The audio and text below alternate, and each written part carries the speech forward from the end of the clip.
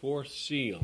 This is the last seal that's introduced by one of the four living creatures, the fourth seal. And let's read Revelation chapter 6, verses 1 through 8, and then we'll spend a little time on verses 7 and 8. Revelation chapter 6, verses 1 through 8. And I saw, when the Lamb opened one of the seals, and I heard, as it were, the noise of thunder, one of the four living creatures saying, Come and see. And I saw, and behold, a white horse. And he that sat on him had a bow, and a crown was given unto him. And he went forth conquering and to conquer. And when he had opened the second seal, I heard the second living creature say, Come and see. And there went out another horse that was red, and power was given unto him that sat thereon to take peace from the world, from the earth, that they should kill one another, and there was given unto him a great sword. And when he had opened the third seal, I heard the third living creature say, Come and see. And I beheld, and lo, a black horse, and he that sat on him had a pair of balances in his hand. And I heard a voice in the midst of the four living creatures say, A measure of wheat for a penny, and 3 measures of barley for a penny, and see thou hurt not the oil and the wine. Verse 7 and 8. And when he had opened the fourth seal, I heard the voice of the fourth living creature say, Come and see. And I looked, and behold, a pale horse, and his name that sat on him was Death, and hell followed with him. And power was given unto them over the fourth part of the earth, to kill with sword, and with hunger, with death, and with the beasts of the earth. Fourth seal, as we find it here in the book of Revelation, chapter 6, verses 7 and 8. I'd like to say that the Lord never delegated his position, power, characteristics, or attributes to another. And why should he do it on the fourth seal here with this horse? The 3 previous seals in the book of Revelation, we see the revelation of Jesus Christ, and he owns not only the office of prophet, priest, and king, but he owns many other offices. And they're quite evident here in these first 4 seals that were opened. In the first seal, he is declared to be the one who overcomes sin and sinners. He goeth forth conquering and to conquer. And he's the one that is seen in such a powerful office as going forth and overcoming not just sin, but sinners. And the second seal, he had a great sword, and with that, he will not let the truth and error abide side by side. What fellowship does truth and error have together? And he says, I'll bring, there in verse, I'll take peace from the earth. Would you turn with me to the book of 2 Corinthians chapter 6? 2 Corinthians chapter 6. He will not allow the truth and error to lay together. He will not allow them to abide together. There is such a distance between truth and error. And we never find in the Scriptures when the Apostle Paul was writing to the Corinthians or to the Galatians or to the Romans that the error that they may have been practicing was almost the truth. You're either walking with him or you're opposed to him. That's what the Lord Jesus said. You're either walking with me or you are against me. You're either with me or against me. There's a broad way, there's a narrow way. There's not just almost, but there's such a diametrical opposition between the truth and error. And error always centers around the person and work of the Lord Jesus Christ. Now notice here in the book of 2 Corinthians chapter 6, and verse 14, Be ye not unequally yoked together with unbelievers, for what fellowship hath righteousness with unrighteousness, and what communion hath light with darkness? So the Lord Jesus said in one of his positions, one of his places that he serves, as we find he's prophet, priest, and king, but he's also the one that absolutely will not allow truth and error to rest together. They can't be on the same limb together. There's going to be error. Error will raise up. Error will cause the lack of peace. As we find the Lord Jesus said, I came not to bring peace but a sword. There's going to be variance between mothers and sons, fathers and daughters, daughters-in-law, and so forth. And this comes as a result of the gospel of the Lord Jesus. And then we noticed here in the third seal, he has control of where the gospel is delivered. It's up to him where it's preached, and it's up to him where his preachers are. There's no extra preachers, and there's none lacking. There's no places that are he desires to have a preacher go that there isn't a preacher. There's no place in this world where the gospel needs to be preached, and if there is, he'll make sure a preacher gets there.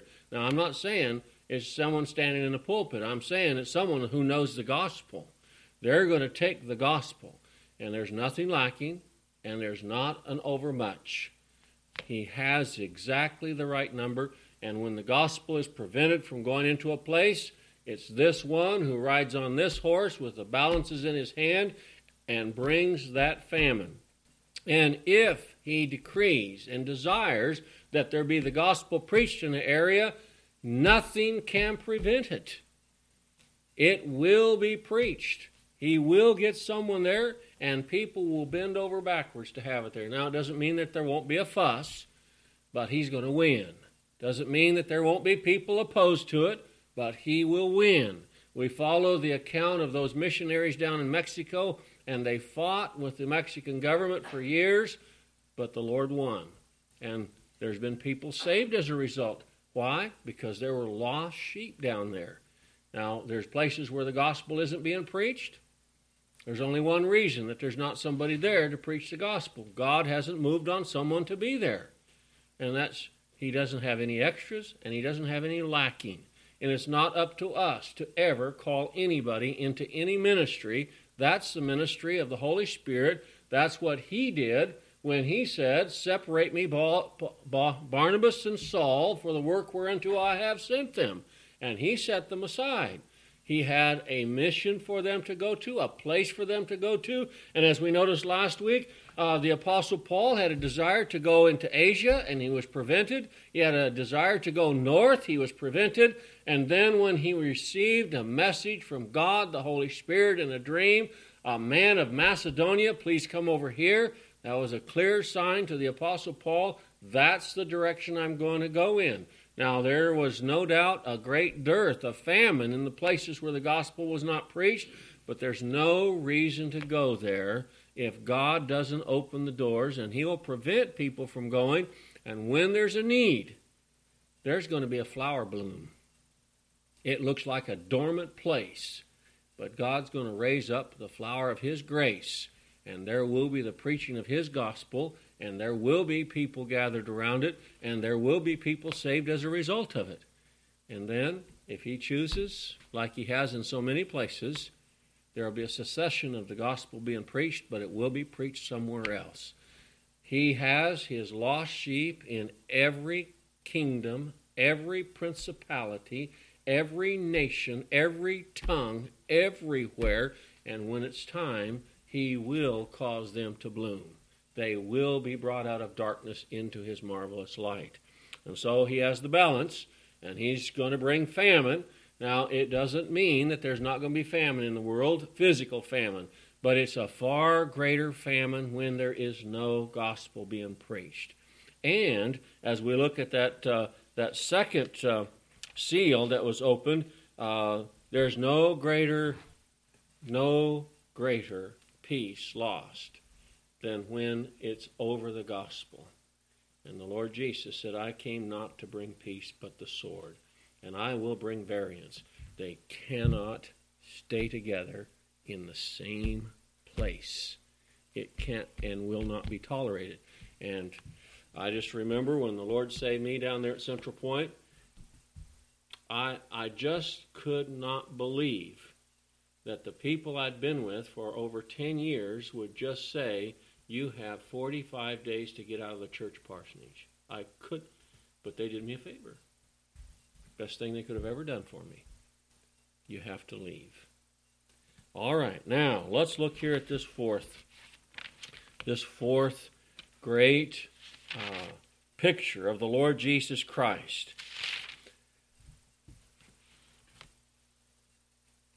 What seems to be out of control is in his direct control, and that is death.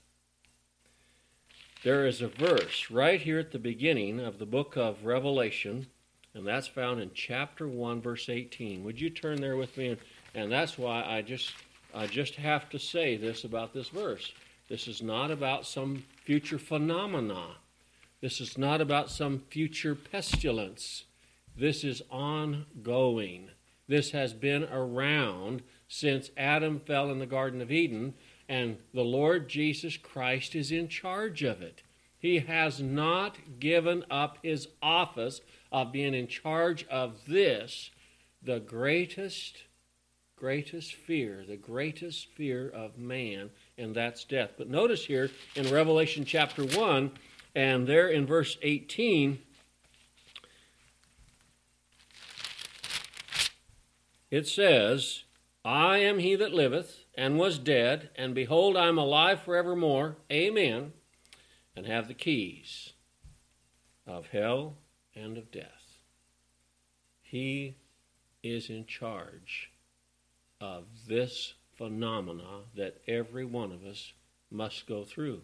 Now notice here in this fourth living creature introduces the Apostle John to this sight and says, and I looked, and behold, a pale horse, and his name that sat on was Death, and hell followed after him.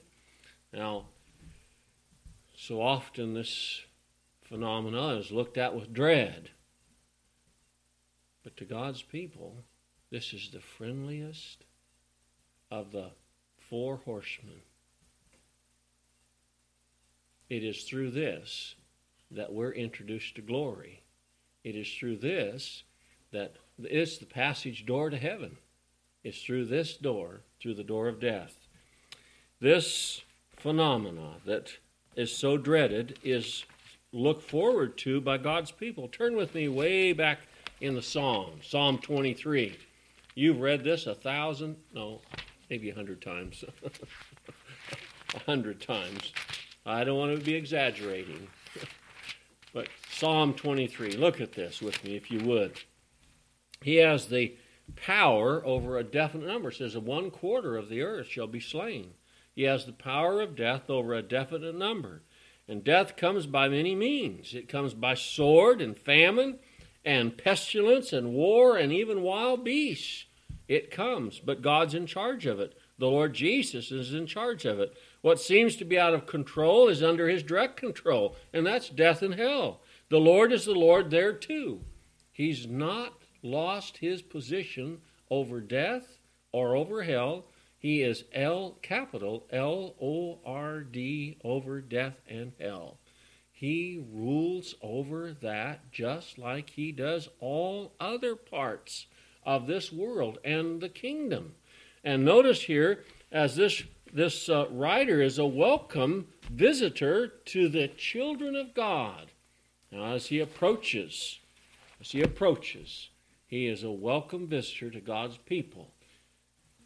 Psalm 23, the Lord is my shepherd, I shall not want. He maketh me to lie down in green pastures. He leadeth me beside the still waters. He restoreth my soul. He leadeth me in the paths of righteousness for his name's sake. Yea, though I walk through the valley of the shadow of death, I will fear no evil. For thou art with me, thy rod and thy staff, they comfort me. So this is a welcome horse. This is the Pony Express rider with the best news that a person could ever hear. Can you imagine what it was like to live out there in San Francisco and get a mail by a Pony Express rider from some loved one back there? Now, it cost them a lot. Several dollars to get that letter on that Pony Express rider. but he's riding a pale horse, and he has the power of death and hell under his control. And in approaching his people, he comes in peace and great glory to welcome his people into his presence. This, his representation at this point, is the door to glory. The representation of the Lord Jesus Christ in this verse of Scripture is God's door to his presence. He has purposed that every one of his saved sheep shall enter into his presence in this way. And it has happened since Abel down to this very day. Now, if the Lord should happen by his providence and purpose appear tonight, he said this: we shall not precede those that have already passed on, but they shall rise, and we shall be with them, and we shall all be together. But more than likely, and I hate to put it on a gambling position, we will enter into his presence by this great Master, Lord of heaven and earth, riding a pale horse. And he is in charge of our entrance into his presence. He knows the day and the hour. There's an appointment that he has written in a book. It is appointed unto man once to die, and after that to be in his presence. Now, to those without Christ, it will be to judgment. To those that are in Christ, they've already been judged in Christ, and we'll understand that better than we understand it now. So here he is, coming on that great horse, sitting, riding in power and great glory, and introduces us to the presence of glory by what he is. He is in charge of our last breath on this earth. We spend our lifetime in preparation for that door. Once the Lord saves us, or whether or not he ever saves us, the whole life of man is in preparation for that day. Now, when the Lord saves us, our whole life is in preparation for when this horse arrives. Now, we've already met 3 horses in our life. We've met that great king sitting on a horse with his power and ability to present to us the gospel and conquer us and going forth to conquer. We've already met that great one sitting on that horse. I'd like to use the word stallion. Great, mighty stallion sitting there. And he says, when I come, you're going to see the lack of peace, but I brought it. Don't think it's you, it's me. They're revolting against me. We've already seen that. He's going to come with that. And then we find that one, oh Lord, I want to speak. I wish, Lord, I'd have been saved earlier. And we have that great stallion come up with him who is above all, the great amen, saying, I'm in charge of where the gospel goes. I'm in charge of who preaches the gospel. You be thankful I went to your house. Don't worry about when I came. You be thankful I came to your house. And then someday, it's already struck some. We've already known some that great stallion came with the one sitting on him who had death in his hand. And he entered into glory through this way. Oh, I think of, since I've been here, the ones that, it was the easiest, couple easy sermons to preach for Bob Farrell and for that old preacher, Ben Preston. Just easy. Sometimes you're asked to preach a funeral service, and boy, they want you to get them into heaven, and you just can't. It's not my business. I'll never forget going down there with Milton Howard to a funeral, and that mama of that boy that died, she came up to him and took him aside and says, don't preach him into hell. That's all her request was. He said, that's not my job. My job is to preach the gospel. But that horse, and that great one that sits on it, we've met 3 already. As time goes on, we'll meet the 4th one. That great 4th captain. The captain of our salvation, who is the door of our entrance into glory. Turn with me, if you would, over to 2 Corinthians chapter 5. 2 Corinthians chapter 5, as we see this great work of grace. Great work of grace.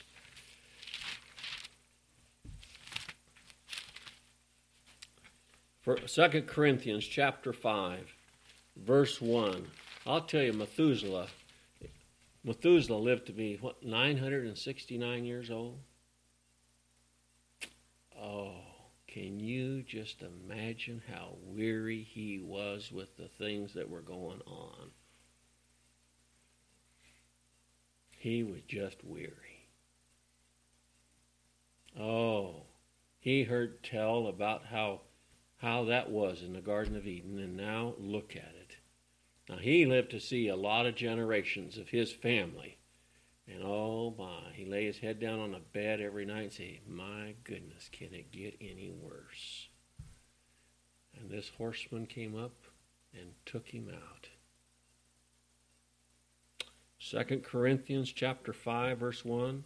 For we know that if our earthly house of this tabernacle were dissolved, we have a building of God, a house not made with hands, eternal in the heavens. For if in this we groan earnestly, desiring to be clothed upon with our house which is from heaven. If so be that being clothed we shall not be found naked. For we that are in this tabernacle do groan, being burdened. Can you imagine what 969 years of life, what a burden was on him? Oh, I read back 400 years, and those old preachers said, the kids are going in a handbasket. Life is bad. Religion is bad. Everything's bad. Well, we don't think it can get any worse. Just wait a while. In this life, there's not going to be any peace in this world. For we that are in this tabernacle do groan, being burdened, not for that we should be unclothed, but clothed upon, that mortality might be swallowed up of life. Now he that hath wrought us for the self-same thing is God, who also hath given unto us the earnest of the Spirit. The down payment of eternal life is the regenerated being that's in us, captivated and held in sway by the Holy Spirit. This writer is a welcome victor to the children of God. Now, as we think about the events that went on here early in the book of Revelation, have gone on down through the ages, the dark ages, the middle ages, our ages, the 18th century, 19th century, 20th century, 21st century, before Christ, the ages that went down. I've just been reading there about Israel and how many times, after God did a great work for them, did they turn right around and complain. Now, they are a picture of the church, but it doesn't look like there's a whole lot of them knew the first thing about grace. They're just a whole flock of lost people. They don't represent the church when they're complaining. They represent natural man when they're complaining. They're complaining. Now, there are 5 things that will help us as we face the sorrows and difficulties of this life. As long as we are in the world, there will be pain and sorrow. There will be affliction and persecution. There will be. We don't get an escape route on that. They will be our constant companions. They will be. Now, it rises and falls, but there will be. Turn with me, if you would, to Isaiah 43. Isaiah 43. Oh, what a wonderful verse of Scripture this is. Isaiah 43 and verse 2. Just shares a lot. We have when that second horse comes along. It says, I'm going to take peace from the world. And my goodness, we're out there, we're just having a grand time, rejoicing in the great things of God, in our salvation. And someone comes along and says, I don't like what you're saying. I disagree with you. I don't like you. Leave. Family, friends. Well, look here. Isaiah 43 verse 2. When thou passest through the waters, I will be with thee. And through the rivers, they shall not overflow thee. When thou walkest through the fire, thou shalt not be burned, neither shall the flame kindle upon thee. So, when you pass through the waters, when you pass through the rivers, when you walkest through the fire, I'll be with you. Secondly, whatever we suffer in this world, we suffer from the hands of a gracious God. It's His prescription. Turn with me, if you would, over to the book of Revelation, chapter 6, again, in verse 4. Revelation chapter 6 and verse 4.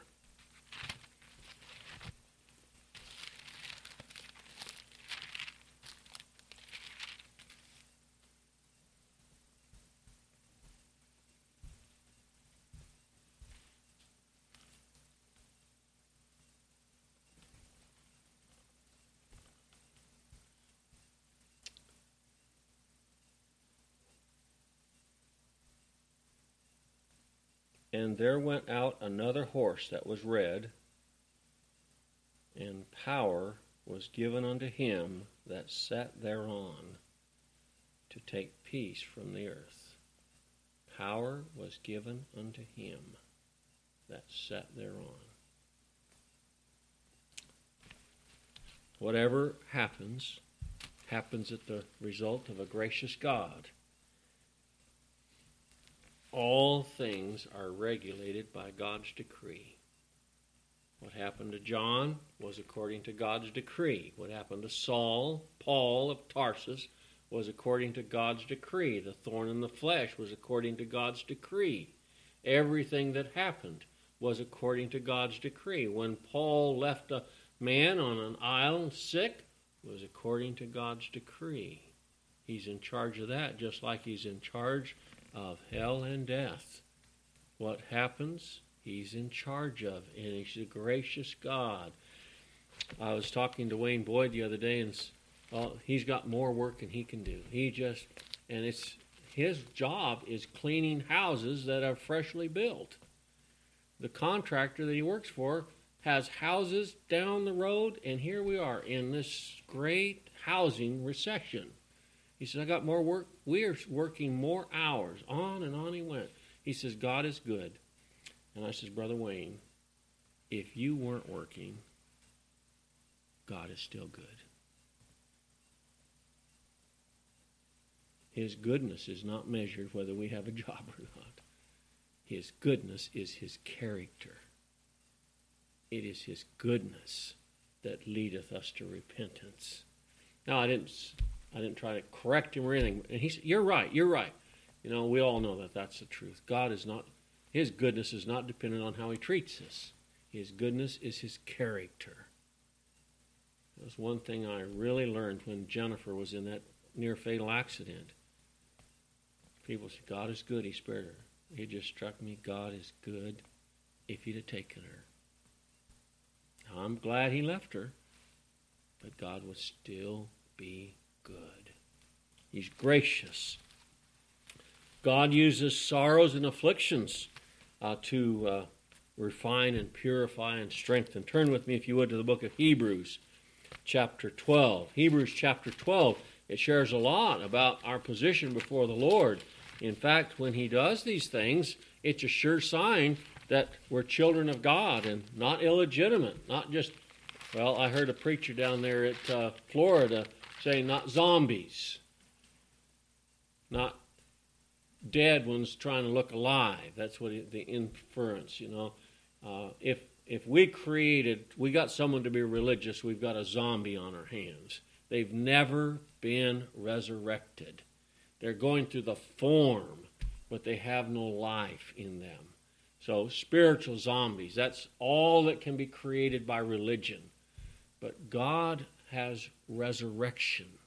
He resurrects people who are dead in trespasses and sin.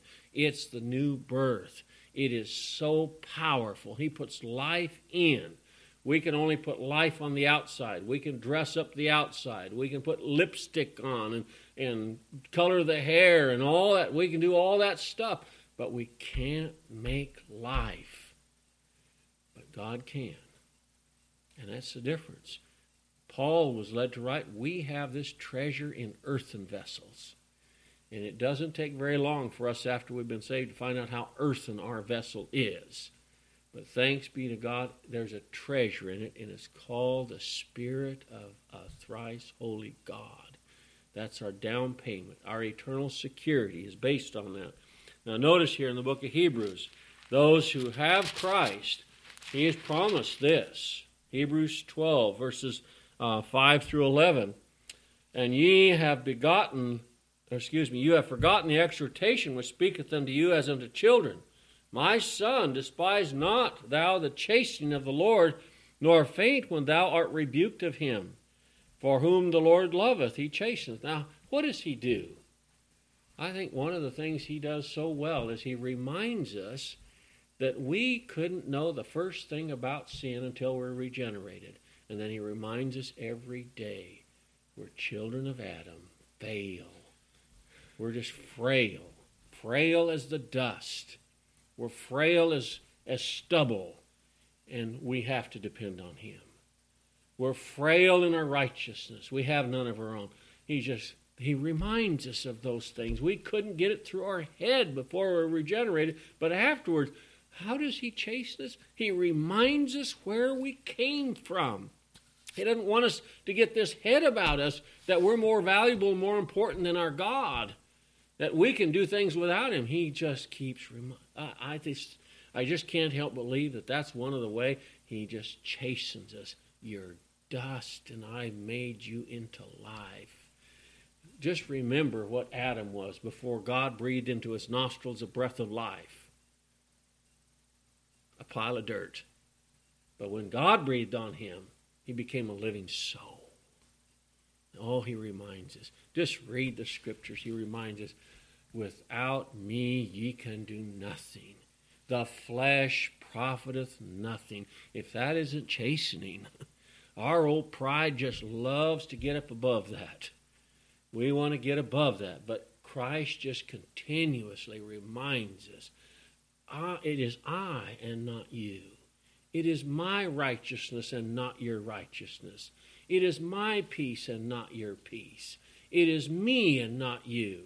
And he does it in such a delightful way.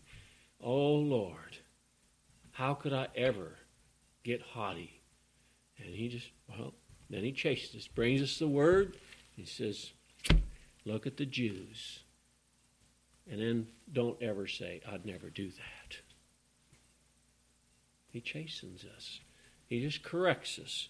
Now he goes on to say here, verse 6, for whom the Lord loveth, he chasteneth and scourgeth every son whom he receiveth.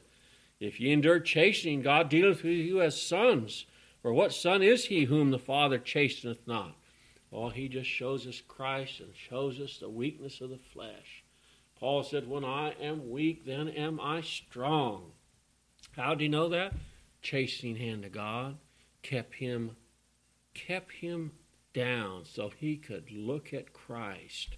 And then he goes on to say here, but if ye be without chastisement, if you think more of yourself than you think, you know you are. If you're a little haughty and high-minded about your position before the Lord, he says here, whereof all are partakers, then are ye bastards and not sons. Furthermore, we have had fathers of our flesh which correcteth us, and we gave them reverence. Shall we not much rather be in subjection unto the Father of spirits and live? Oh, he'll chasten us. He'll chastise us. He'll correct us. He does it through his word, and I just can't help but think he just reminds us, you're a child of Adam. Don't think of yourself more than you are. I raised you, not you. I gave you repentance, not you. I am where I placed you where you are, not you. And he just keeps reminding us. And you know, when he does, we're thankful. We're thankful.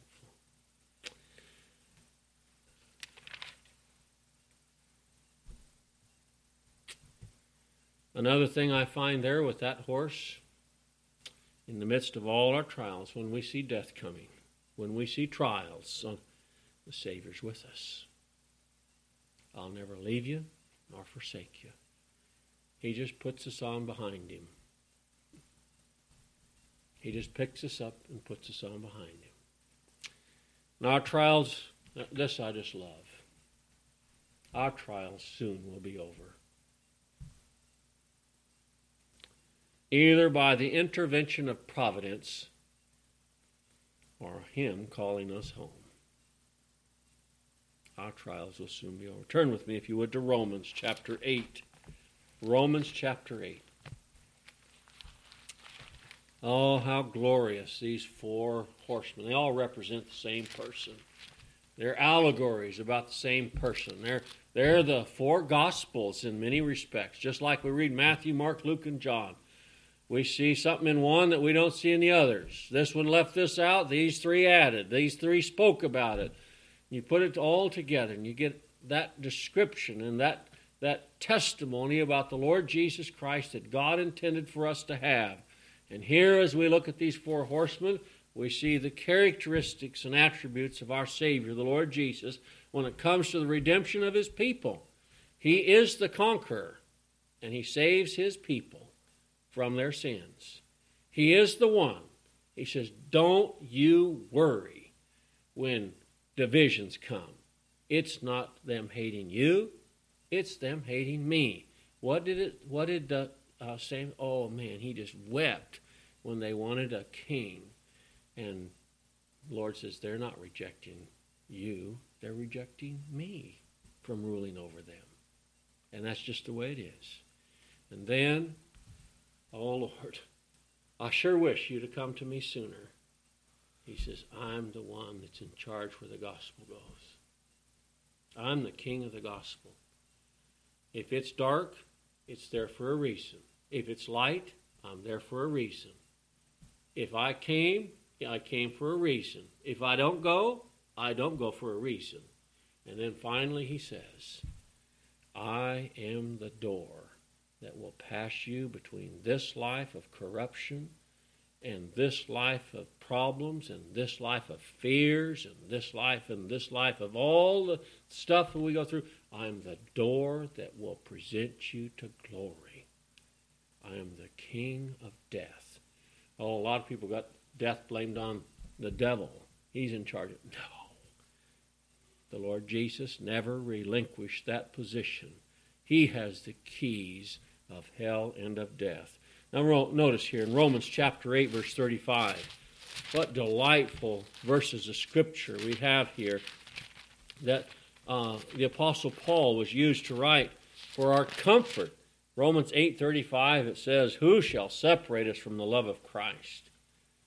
Shall tribulation or distress or persecution or famine or nakedness or peril or sword, all those things that this one riding on the horse, shall any of these things separate us from the Lord Jesus Christ?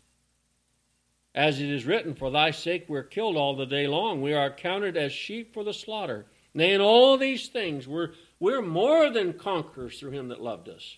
For I am persuaded that neither death nor life, nor angels, nor principalities, nor powers, nor things present, nor things to come, nor height, nor depth, nor any other creature shall be able to separate us from the love of God, which is in Christ Jesus our Lord. So whatever it is, by the providence of God, by the intervention of God's providence, or by him calling us home, the Lord will put an end to our sorrow. And even Methuselah, 969 years, the Lord opened up the gates of heaven through the door of death, and he saw him in his glory. Now, I intended to have a hymn book out here that had a song mark. One of the old hymn writers wrote a song about the death being a servant of the Lord to be the door into glory. I'll read that some other time.